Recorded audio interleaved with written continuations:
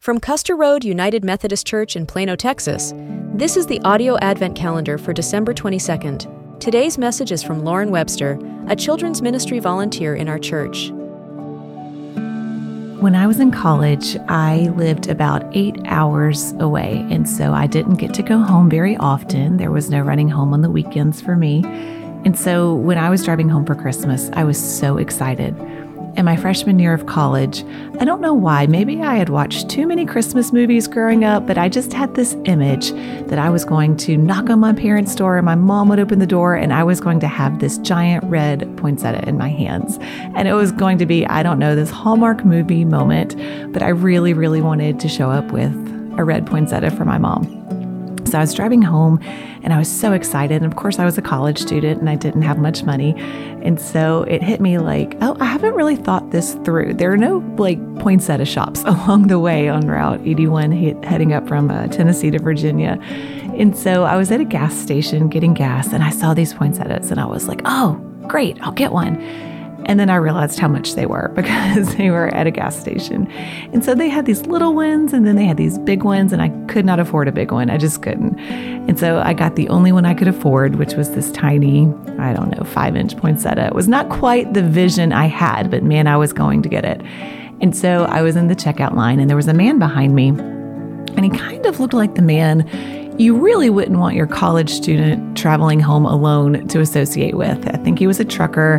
He was not dressed very well. I don't even know what he was doing, probably just grabbing a Snickers bar and heading on his way. But for some reason, I just started talking with him and I told him that I was going home to see my mom and I couldn't wait to see my mom and give her the biggest hug. And I had wanted to give her this red poinsettia, but all I could afford was this little one. And I was just talking his ear off. No clue why.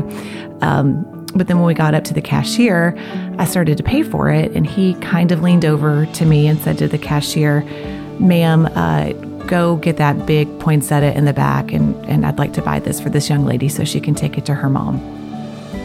And I turned to him and I just said, oh my goodness, thank you. I don't even know what to say. And he just looked right at me and said, my mom died this year from cancer. I would give anything to be showing up at her door this year with a big red poinsettia. Please take that to your mom and tell her Merry Christmas from me. Standing right next to me was someone who was deeply hurting, and yet he used his sorrow to bless someone else. I've thought about him so much over the years. Somebody I didn't even think I should be talking to ended up blessing me and giving me a gift I'll always remember. As much as we want our Christmas to only be merry, it's okay to allow room for other emotions. Psalm 34:18 says, the Lord is near the brokenhearted. He saves those crushed in spirit. This verse captures the beautiful nature of Emmanuel. God is with us. He is with us in both our rejoicing and our weeping this season. Hope is near during the darkest time. Gosh, I think of that truck driver who brought me the poinsettia every Christmas. And I think of the way he blessed me, even though he was grieving. This Christmas, I hope we invite God to draw near, intentionally express gratitude, and then find a way to give hope to someone else who is hurting too. If you're grieving this season, grieve with God's presence and don't let your hardship rob you of hope. Remember Romans 15:13. May the God of hope fill you all with joy and peace as you trust in him, so that you may overflow with hope by the power of the Holy Spirit. My hope is that we can find ways to bless others this Christmas, even if we are grieving ourselves.